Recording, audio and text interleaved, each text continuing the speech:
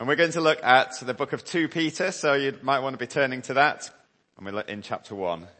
Okay, well let's read the whole of the first 11 verses, although we're going to just focus on one of them really. Simon Peter, a servant and apostle of Jesus Christ, to those who through the righteousness of God and Saviour Jesus Christ have received a faith as precious as ours. Grace and peace be yours in abundance. Grace and peace. Sorry. I really need to ignore things that are going on now. Sorry, Chris. Grace and peace be yours in abundance through the knowledge of God and Jesus our Lord. His divine power has given us everything we need for life and godliness through our knowledge of him who called us by his own glory and goodness.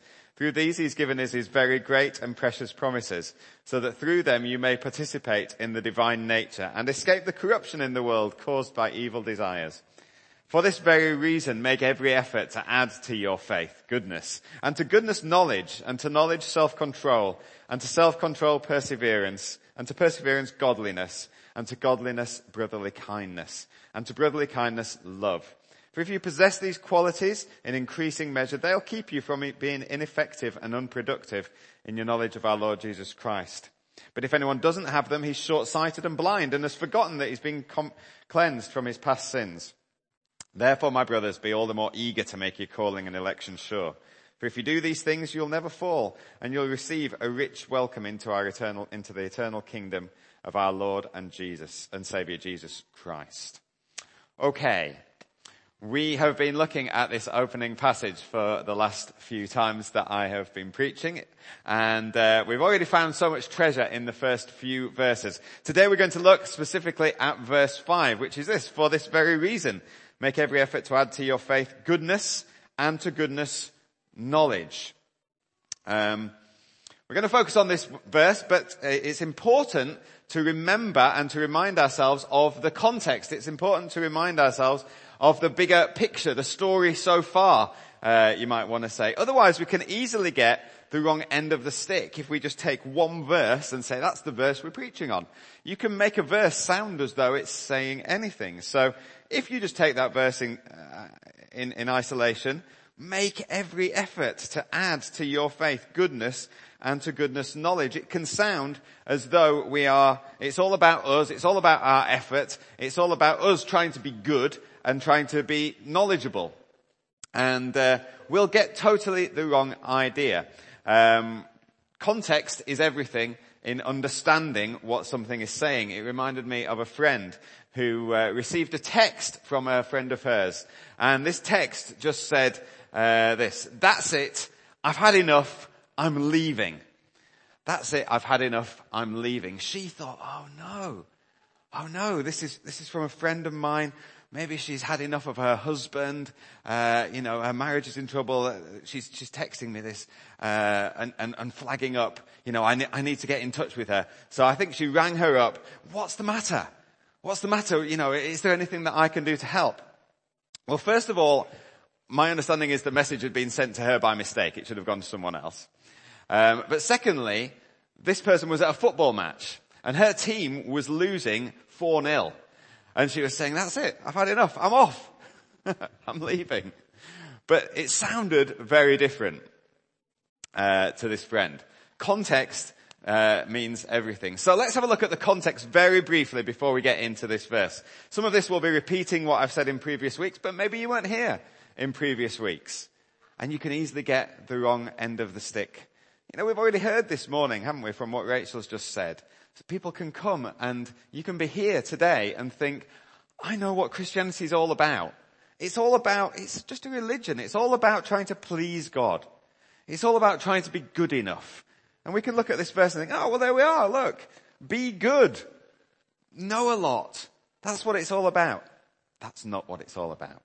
That's not what it's all about. Because up until now, Peter has been outlining all the things that God has done for us. He doesn't start off by saying, these are the things that you've got to do for God. He says we've received our faith from God. This faith that we have, this belief that we've got, it comes from God in verse 1. Peter says it's on a level with the faith that he had, the apostle who spent 3 years with Jesus. Verse 2 tells us that we've received and we continue to receive grace and peace from God. We receive a peace from God where we would have enmity, opposition with God. We receive grace. We receive what we don't deserve. And then in verse 3, we read that his divine power, Christ's power, has given us everything we need for life and godliness. Everything we need. We haven't had to earn it. We haven't had to make it happen ourselves. It's come from God. It's a free gift. It's undeserved. Everything we need for life and godliness. And then we read in verse 4 that through this come his great and precious promises from God. Promises that enable us to be united with Christ, to be one, participating in the divine nature. Promises that help us to be free from the power that sin has over us, and temptation and desires that lead to sin. The power that has over us. We may escape that. We may escape the corruption. 4 verses there saying so much that God has done for us. And those are the things that we've looked at over the past 3 times that I've preached. And if you've not heard those, it would be good if you've got time to get that context, to listen to those messages, which you can download online or get on iTunes on the podcast. Because we haven't got a lot of time to go into it all today. But that is what it's about so far. It's about what God has given us. We receive from God. And now, Peter says, now we can go on and respond to that love. We can respond to that grace. We can respond in that power. We can respond through that faith that has come to us from God. What we do is always in response to what God has done. Always in response to what God has done. We can see it in a number of other places in the New Testament. For example, I'll just take one. Philippians chapter 3. Philippians chapter 3 and verse 12. Paul is speaking to the Philippians and he says this. He's been talking about being able to know Christ and know the power of his resurrection and becoming like him in death and attaining resurrection from the dead. He says in verse 12, not that I've already obtained this or have been made perfect. We're not perfect, but I press on to take hold of that for which Christ Jesus took hold of me. I press on to take hold of that for which Christ took hold of me. He's not saying we press on to take hold of something so that Christ will take hold of us.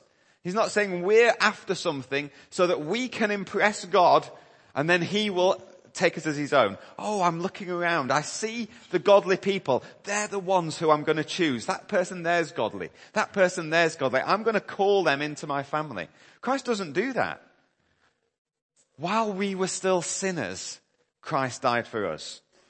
We were powerless, the Bible says. Yet Christ came in his strength and his power to reconcile us to God. We cannot do anything.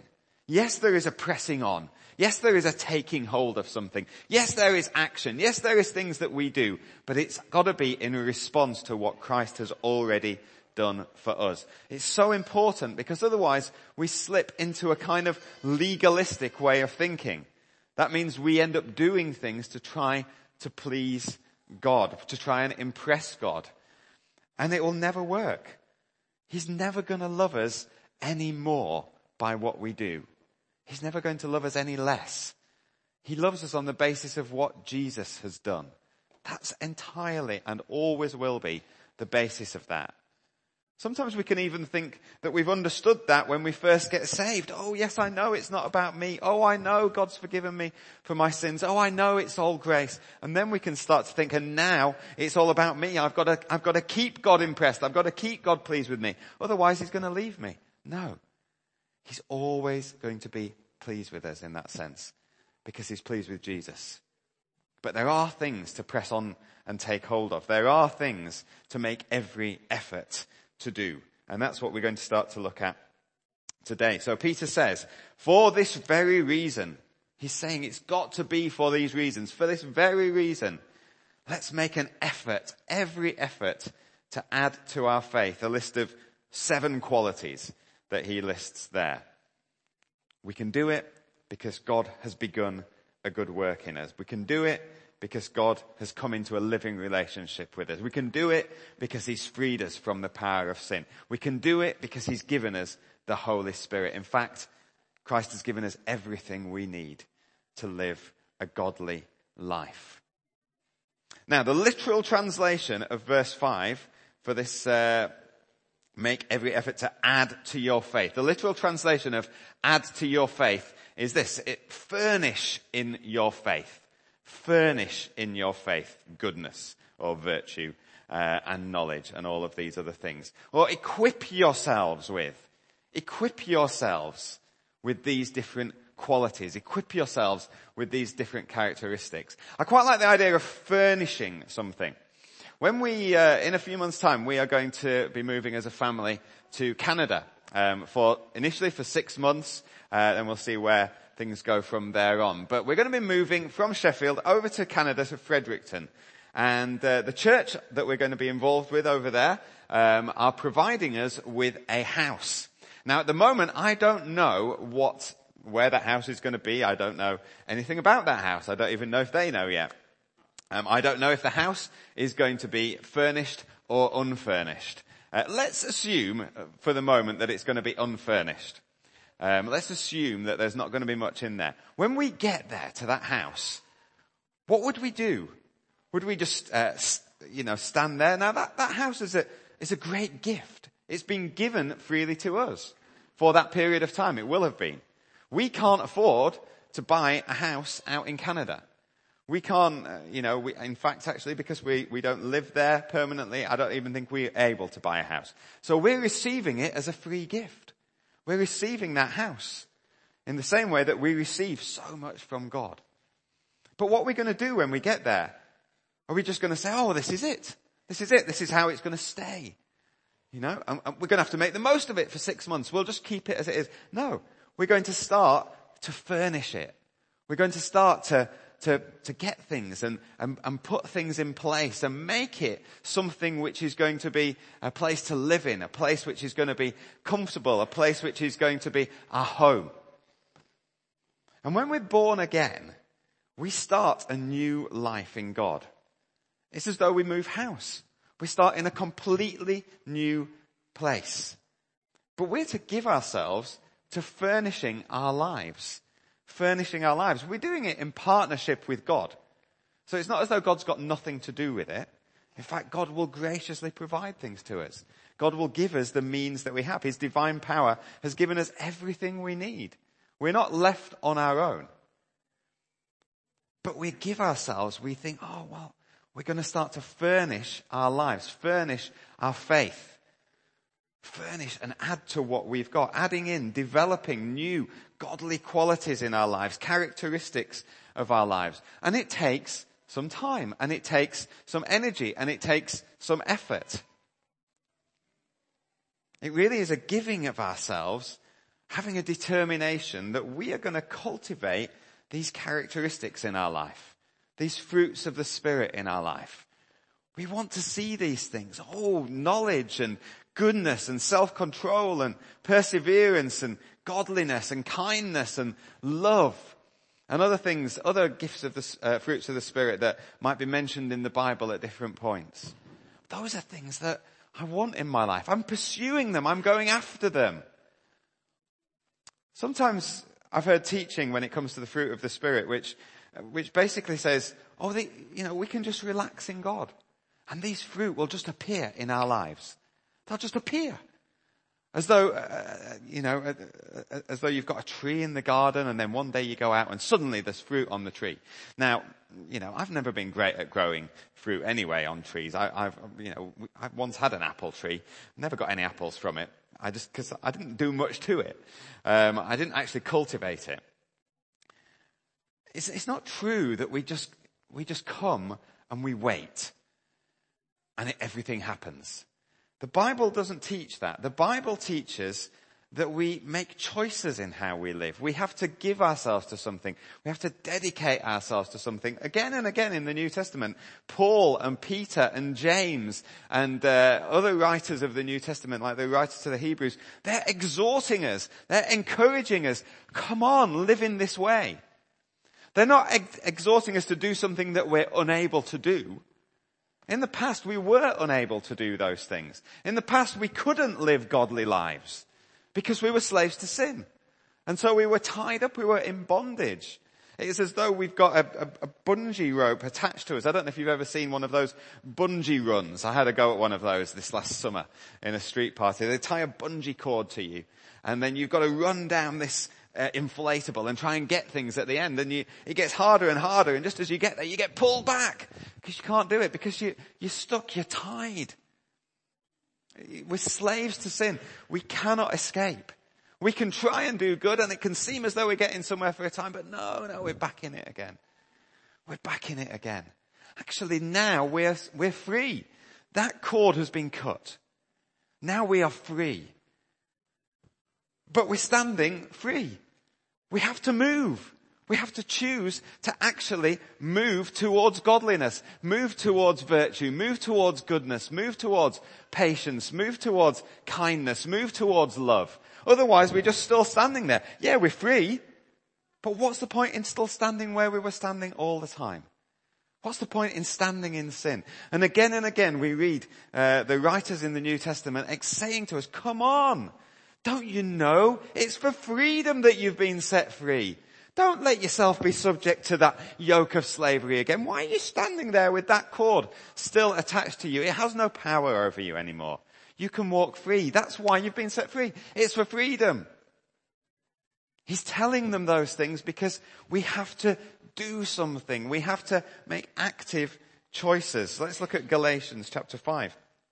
Galatians chapter 5 is where Paul is talking again about fruits of the Spirit. Fruits of the Spirit. Let's read Galatians 5 from verse 13. You see the same theme coming up here, you see. Verse 13, Galatians 5. You, my brothers, were called to be free. But do not use your freedom to indulge the sinful nature. Rather serve one another in love. The entire law is summed up in a single command. Love your neighbor as yourself. If you keep on biting and devouring each other, watch out, or you'll be destroyed by each other. And then he goes on, so I say, live by the Spirit, and you won't gratify the desires of the sinful nature. For the sinful nature desires what's contrary to the Spirit, and the Spirit to what's contrary to the sinful nature. They're in conflict with each other. He goes on and outlines that the acts of sinful nature he says they're obvious: sexual immorality, impurity, debauchery, idolatry, witchcraft, hatred, discord, jealousy, long list. He then lists, he says, but the fruit of the Spirit is love and peace and joy, patience, kindness, gentleness, self-control. Fruits of the Spirit.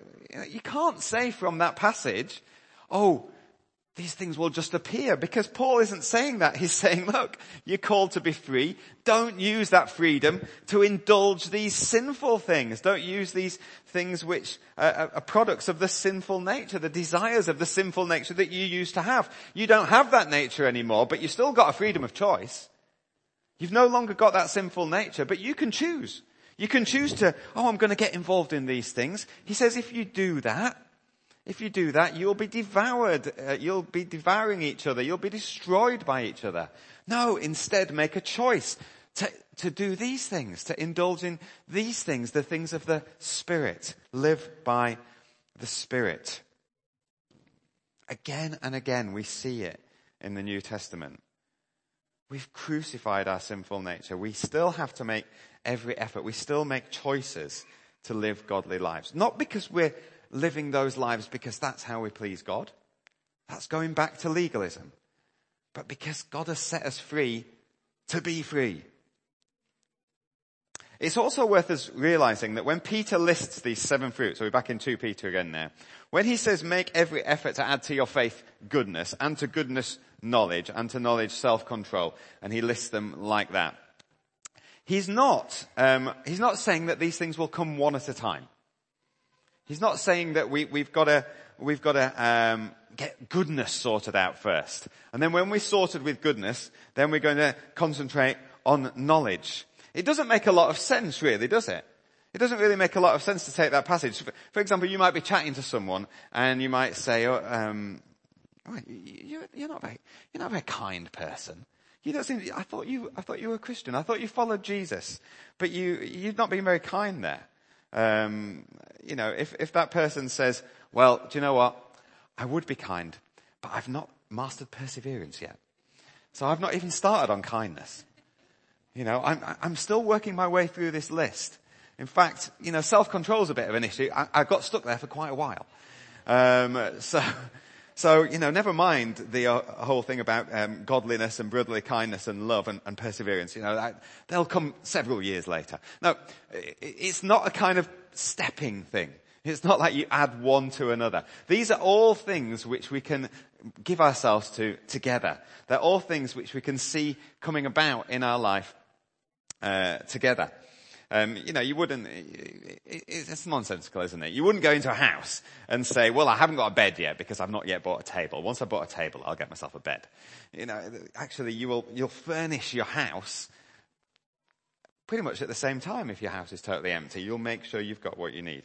These are all ingredients in the lives of well-grounded believers who are living by the Spirit. Now, having said that, we've got these list of 7. And Dr. Martin Lloyd-Jones said that you could group this list into 3 categories. He said goodness and knowledge speak of the character of our faith. He said self-control and perseverance speak of our inward disposition. And he said godliness, brotherly kindness, and love speak in how we relate to others. So, who am I to disagree with the doctor? So we're going to do that. By the way, I've often wondered, which doctor was he? Did he come before David Tennant? Anyway, it was the missing. Anyway, if you're not into Doctor Who, that will be. We just scrub that joke for the afternoon congregation. It's always good to have a testing ground for the real meeting, isn't it, in the afternoon? Moving on. What was I saying? Yes. Let's take these, I'm embarrassed now. Let's take these groups, in these 3 categories over the next 3 times that we look. So today, we'll look at goodness and knowledge. So you'll be pleased to know we're not going to go through all 7 today. Goodness and then knowledge. So first of all, goodness. What is it that Peter's encouraging us to add to our faith? Goodness, or virtue is another word that is sometimes used in some of the translations. Virtue. What makes someone good? What makes someone good? Jesus had someone approach him who called him good in Luke chapter 18. Luke chapter 18 and verse 18. The rich ruler. He says, a certain ruler asked Jesus, good teacher, what must I do to inherit eternal life? Jesus' response was, why do you call me good? No one is good except God alone. And Jesus went on to talk about the commandments, and eventually it was this man who Jesus said to, actually what you lack is this, sell everything you have, give to the poor, have treasure in heaven, and then come and follow me. And the man goes away sad because he was very rich and he doesn't follow Jesus. But the start of this passage, interesting little conversation about what being good is. And we can often miss this. Why do you call me good, says Jesus. No one is good except God alone. Now, of course, Jesus was God. So in a sense, this man's got it right. Jesus was good because he was God. He wasn't wrong in addressing him like that. But probably he said it to him as flattery. Probably this man came up and was trying to flatter him, was trying to kind of just get alongside him. Oh, do you know what? I'm with you really. I'm good. Oh, good teacher. You know, a bit like, Maybe it was a bit like you get in Prime Minister's Question Times. You ever watch Prime Minister's Question Times on TV or listen to it on the radio? You'll get people who are asking questions, and obviously you'll get the opposition asking questions which are quite aggressive to the Prime Minister. But it seems that it seems to me that there's people who are on the Prime Minister's own side. They're going to take a bit of time up, and they're going to ask a question which is really basically not a question at all. It's really just saying, "You're doing a great job." And then the Prime Minister can answer and go, "Thank you for that question. I agree that I am doing a great job on this," and be able to say what they do. So it's kind of one of those things. And I wonder if that's a bit like this ruler here. "Oh, good teacher, we're doing well here together. We're on one side here. Tell us what must I do to inherit eternal life?" He's thinking that he's got all his things sorted out. Jesus is saying, "Oh, what about the commandments? Don't commit adultery, don't murder, don't steal, honor your father." "Oh, yes, I've done all of those things." He's thinking he's good. He's thinking he's good. But Jesus is undercutting it straight away by going, "Why are you calling me good? No one's good apart from God." Now, Jesus was God, but this man wasn't. So he's straight away, "Oh, okay, maybe I'm not good. Maybe I'm not as good as I thought I was." And of course, in the end, the man isn't thinking that he's a good teacher at all, because what's Jesus' teaching? Jesus' teaching is, you've got to sell everything you've got to give it to the poor. Then you can follow me. The man's thinking, "Well, I'm not going to do that." So he's not really thinking that teaching is good, is he? Because he doesn't want to follow him. No longer saw him as a good teacher.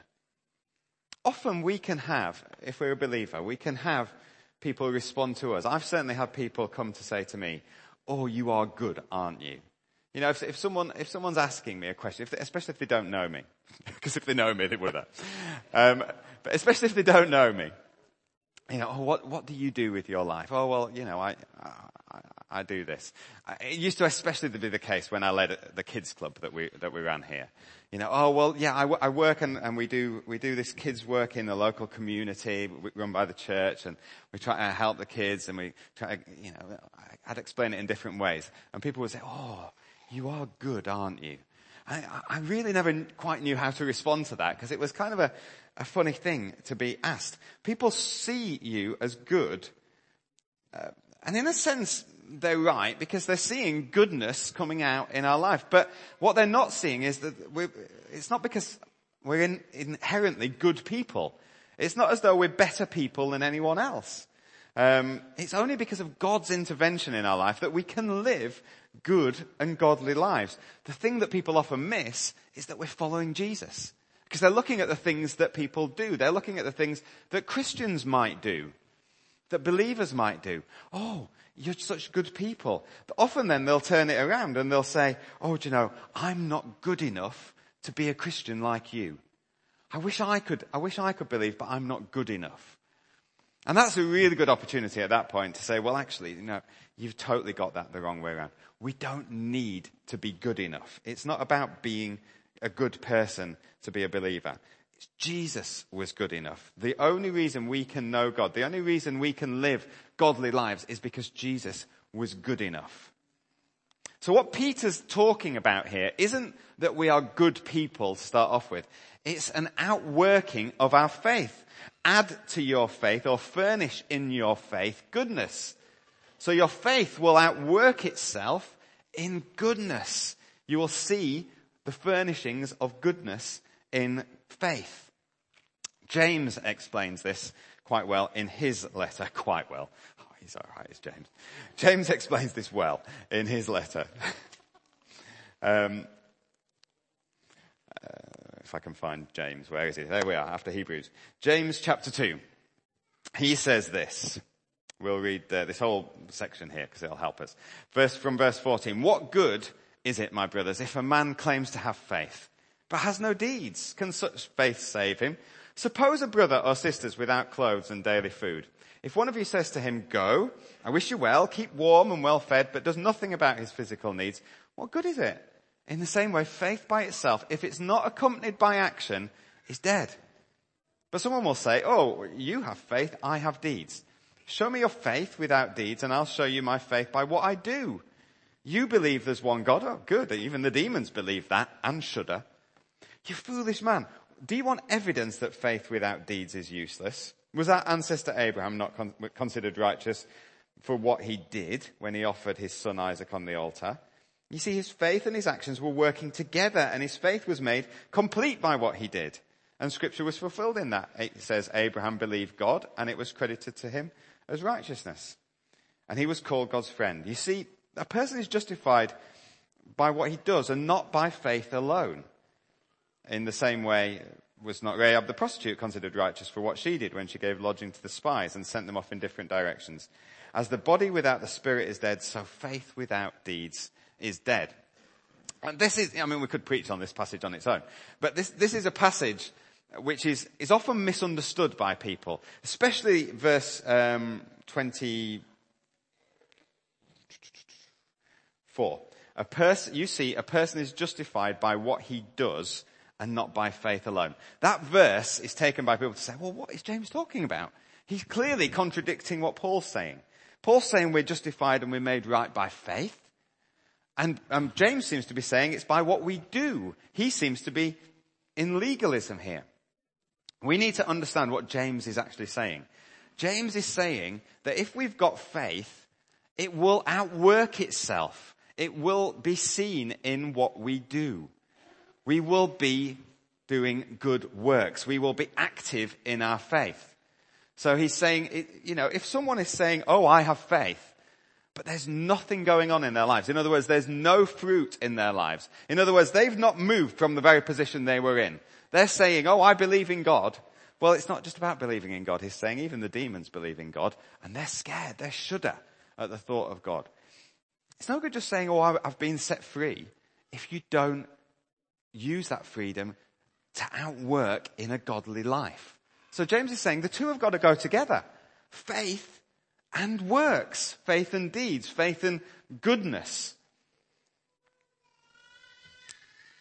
Christian faith will outwork itself always. It will always be seen. I was in India last week and with Blesan, who's part of our North congregation, who's Indian himself. And we were travelling around. He was talking about Hinduism because there's a strongly Hindu society there.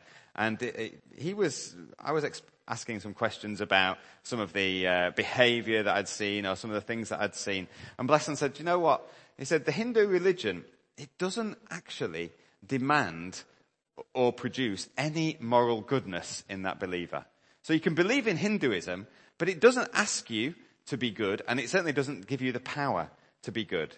He says, so you can have devout Hindus who treat people in terrible ways, or who get drunk or do all sorts of different things. Now hear me right, I'm not saying all Hindus do that, but he's saying actually the religion itself doesn't give the power to be good, and actually doesn't even say it's important. It says all that's important is actually this, your belief and in terms of relationship to God. It's not about ourselves. But we see in the Bible, faith and actions work together. They work together. This word goodness is the same word that comes at the end of verse 3 of 2 Peter, where we see that God called us by his own glory and goodness. God's goodness was working itself out. It had an outworking. He sent his son to die for us. He brought us into a living relationship with him. That's what we see of God's goodness. And our goodness is nothing unless it's seen in action. It's seen in how we live our lives. So faith isn't a private thing. Faith can't be a private thing. People say, oh, my faith in God, don't talk to me about that. It's a private thing. It's between me and God. Biblical faith isn't a private thing. It can't be a private thing because it always works itself out. Faith is a living thing. It's active. It's vigorous. It's dynamic. It's energetic. For men, it's a manly faith. It's not a kind of limp, lettuce, wet handshake passivity. Oh, that's what it's all about. No, that's the stereotype of what Christians are about. And because that is how Christianity is seen, we need to make sure that we are living a faith that is very different to that. We don't just fit into that stereotypical mold. Actually, our faith is totally different. We are about up and doing and putting our faith into practice. it's got to be outworked in actions. It's got to be outworked in goodness. Because it cannot be anything other. It cannot be anything other. But then we see Peter saying goodness is coupled with knowledge. Goodness and knowledge. Now, this is a different kind. So the word goodness is the same word that's in verse 3. But actually, the word knowledge is a different word to the word knowledge that's in verse 3. So in verse 3 we read, his divine power has given us everything we need for life and godliness through our knowledge of him who called us by his own glory and goodness. In that verse 3, he's talking about us knowing God personally, relationship with God. A relationship with God, our knowledge of him. The Greek word is different in verse 5. Add to goodness knowledge. And this word here actually means the knowledge of God. More of an understanding of who God is. More of a kind of learning about who God is. What is his character like? What are his qualities? How does he relate to us? Not that relationship with God, although it obviously links in with that, but an understanding of God so that we can live in the light of that knowledge. So how do we make every effort to get a greater understanding of God and a greater knowledge of God? Well, it comes through a variety of different means. One is that we've been given the Word of God. We've been given the Bible. We've been given God's words to us. And so we have got the ability to read the Bible. We've got an ability to study the Bible. As we read the Bible and as we study it and as we try and wrestle with it sometimes and understand, I don't get this bit, but it must make sense, and try and work out what it means. Actually, we will have a greater knowledge of God, a greater understanding of God. Other ways that we might get a greater understanding of God are obviously listening to messages and to preaching that is biblical and teaching that is biblical. We can get a greater knowledge by discussing things with other people, other believers, discussing issues, seeking to apply the truth that we find in the Bible. That's what we do in our core groups. So we would strongly encourage everyone who is a member with us and maybe with us regularly to get involved in a core group, a midweek group. Because that's a place where we can give ourselves to understanding God a bit better. It's not just about an intellectual understanding. It's not just about, I've learnt these verses. Although those things can be helpful. But there's an applying and an outworking of it in our lives as well. So we've got a bookshop downstairs. That's not just a coincidence. It's not just that we thought, there's a bit of a space there. What are we going to do with that? What should we put in there? I know. Let's fill it with some books. Now it looks a bit better. Actually, that's there because we really want to give people an opportunity to get hold of some helpful books. What will those books do? They will give us a better knowledge of God. So we will buy books in that are good ones and that are recommended to us or that we might have read and recommend to you. We will plug books and maybe on meetings and say, actually, this book is really helpful. And then you have a choice. And we're not forcing you to buy books. Not everyone can read and likes reading very well. That's fine. But they're there. They're to help us. They're to help us in our understanding of God. They're to help us in our knowledge of God. People often come up to us with the question, how can I know God's will in my life? How can I know what God's will is for my life?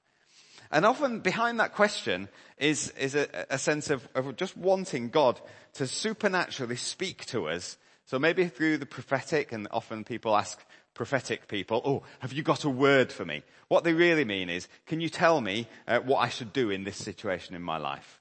Can you tell me where God wants me to go? And sometimes God does guide us and teach us and lead us through prophetic. But actually, to have a good knowledge of Scripture, to have a good understanding of who God is and a knowledge of God, that will really help us in knowing God's will in our life. We'll be far better equipped. Now, Peter is an excellent person to encourage us in this, isn't he? Because when we read the Gospels, we see what Peter was like. He was a man of action. He wasn't, if you talk about someone who is going to outwork their faith in goodness or whatever, he was that man. He was all set for doing whatever it was. Yeah, I'm full of zeal. He was a manly follower of Jesus. He had a lot of passion. He wouldn't have given a limp handshake. He'd be more likely to whip his sword out and chop your ear off. He was always full of ideas about what to do in any situation. Always quick to give his opinion. Always the first to act. But he lacked knowledge. He was with Jesus for 3 years, but he still lacked knowledge. He lacked understanding. Again, we see it in a number of different places. Let's look at one, Matthew 15.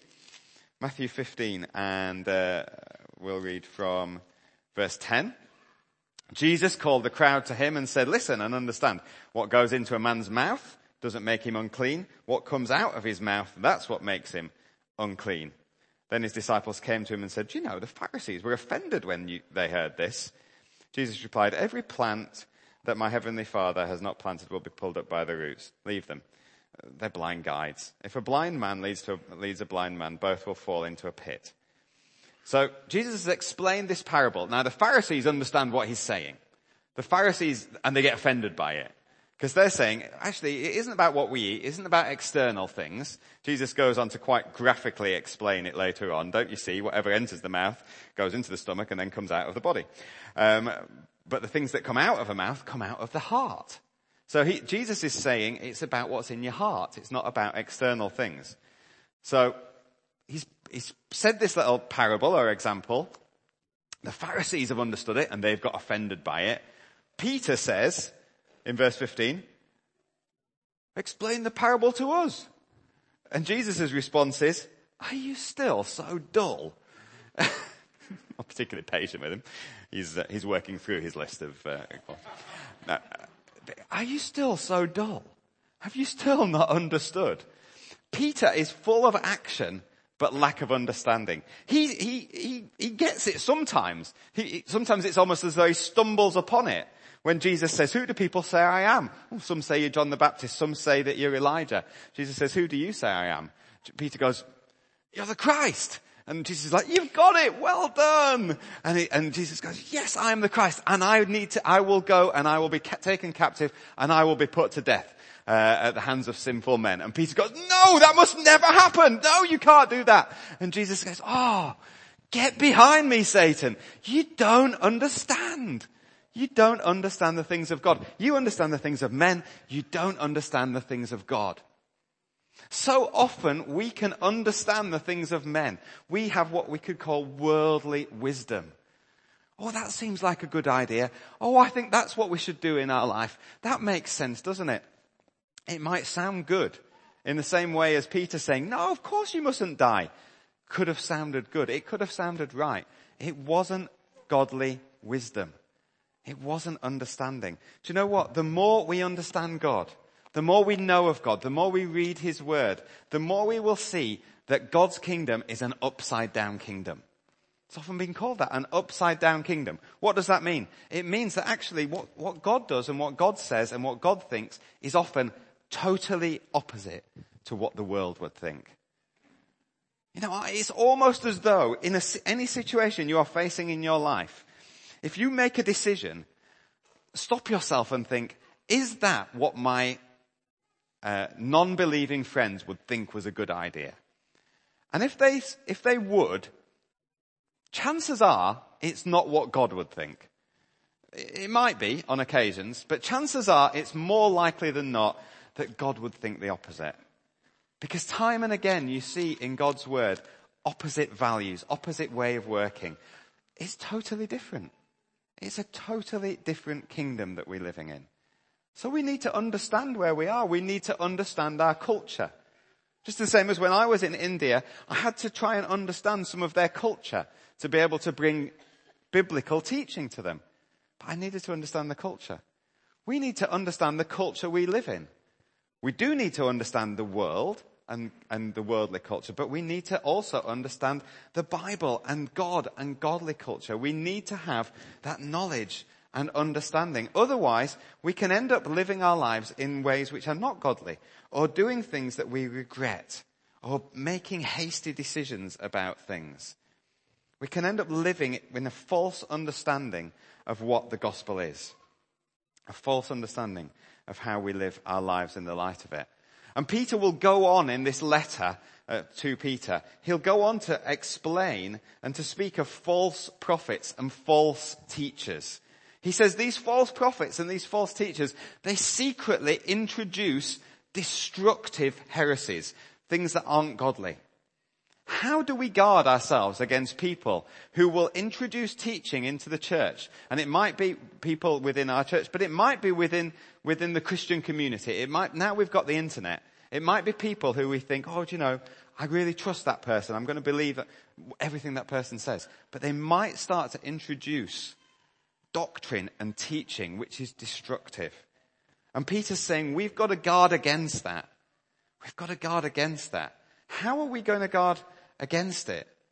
By increasing our knowledge and understanding of God and knowing what biblical doctrine is. Doctrine can scare people, that word. Oh, doctrine, it's all a bit much. It just means understanding. It just means understanding of God. Verse 19 of chapter 2, Peter says, these people, they promise freedom while they themselves are slaves of depravity. For a man is a slave to whatever has mastered him. If they have escaped the corruption of the world by knowing our Lord and Saviour Jesus Christ and are again entangled in it and overcome, they're worse off at the end than they were at the beginning. It would be better off for them not to have known the way of righteousness than to have known it and turned our backs on it. He's saying, look, there's these people. They're bringing teaching. It sounds godly. In Kerala, where I was in India, the main teaching that was coming, that Blesson and I were trying to teach into or against, was a doctrine of extreme grace. That doctrine which just says, do you know what, we've been set free from bondage and now we can live our lives exactly how we like. We don't have to live godly lives. We don't have to be pure. We don't have to be holy. We're accepted by God. We will always be accepted by God. Do you know what? That is true. We will. It's taking some of the truth and then it's twisting it. It's not adding the extra bit. It's not taking for this very reason, make every effort. It's ignoring that bit and saying we can live how we like. And Peter's saying that is what these teachers are doing. They promise freedom, but they're getting involved in all of this stuff. They're getting involved in all this stuff which is of the sinful nature. They're getting involved in debauchery and drunkenness and sexual immorality, and they're giving themselves and they're entangled by it. And he says they're being mastered by it. That's not freedom. They're being mastered. They're going back to what they were in. He's really strong about it, doesn't he? He says the proverb's true. A dog returns to its vomit. Oh, don't mince your words, Peter. You know, he's strong on it. This is important. Because it's easy to misunderstand. It's easy to hear about grace. You know, we work hard in our preaching to explain about grace. We don't have to do anything to please God. We'll say it time and time again. It's all about what Jesus has done. We stand free. We can't make God love us more. He's not going to love us any less. We're free in Christ. It's all undeserved. You've got to understand that. But once you've understood that, the danger is do what we like. So then we've got to teach into, no, they've got to hold the two in tension. And it's very easy to fall into legalism, or it's very easy to fall into extreme grace. And Peter's saying, we need an understanding. We need a good understanding of God. Ephesians chapter 4 speaks of how Christ has equipped the church. You know, because God has given us everything we need. He's given us everything we need. Ephesians chapter 4 and verse 11. We're coming into land. But Ephesians chapter, I've been on too many planes. Ephesians chapter 4 and verse 11 says, it was Christ, it was He who gave some to be apostles, some to be prophets, some to be evangelists, some to be pastors and teachers. Why in the church? Why? To prepare God's people for works of service. Not just that they might believe something and, for works of service. so that the body of Christ may be built up until we all reach unity in the faith and in the knowledge of the Son of God and become mature, attaining to the whole measure and fullness of Christ. God wants you to be mature. God wants us to be a mature church. Praise God, we have had excellent teaching from Arnold, who has led this church for 15 years. We've had excellent teaching. Those of us who have been sitting under that, if we've been drinking in of that, if we've been feeding off that rather than just looking at our watches and waiting, when's he going to finish? Actually, if we've been hungering after that teaching, because that will do us good and do us good in our lives, we will have become more mature. But there's still way to go. We can still become more mature. We still need to keep feeding off the Bible. We still need to keep feeding off his word. We still need to keep pursuing godliness. We still need to have an active faith. And God has equipped the church. He's given us apostles. He's given us prophets to stir us up and encourage us. He's given us evangelists. He's given us pastors and teachers to shepherd us and to teach us. We've been given everything we need. But it's our response. What are we going to do with that? What are we going to do with that? Are we going to be passive? Or are we going to actively and hungrily pursue those things? It's not about intellect. We don't have to be intellectual. Peter's not saying that. He was a fisherman. He wasn't a PhD student. He learned the things of God. He was dull. He didn't understand. But he got to a place of understanding where he could write letters to the churches and communicate some of that understanding. He'd grown in his understanding. Don't make excuses and say, oh, well, I'm not an intellectual. I'm no good at reading. I can never do that. Of course you can. Of course you can. It's just come to mind. I hope you won't mind me saying. But Tom Lee, growing up, he's dyslexic. That perfect excuse. Oh, I don't need to read the Bible. Actually, no, he's given himself. He's given himself to understanding the Bible. He's maybe used different techniques and had to work harder at times, but he's devoted himself to it till the point where he's able to then communicate and teach others, which is what him and Ellen have been out doing in India for a year.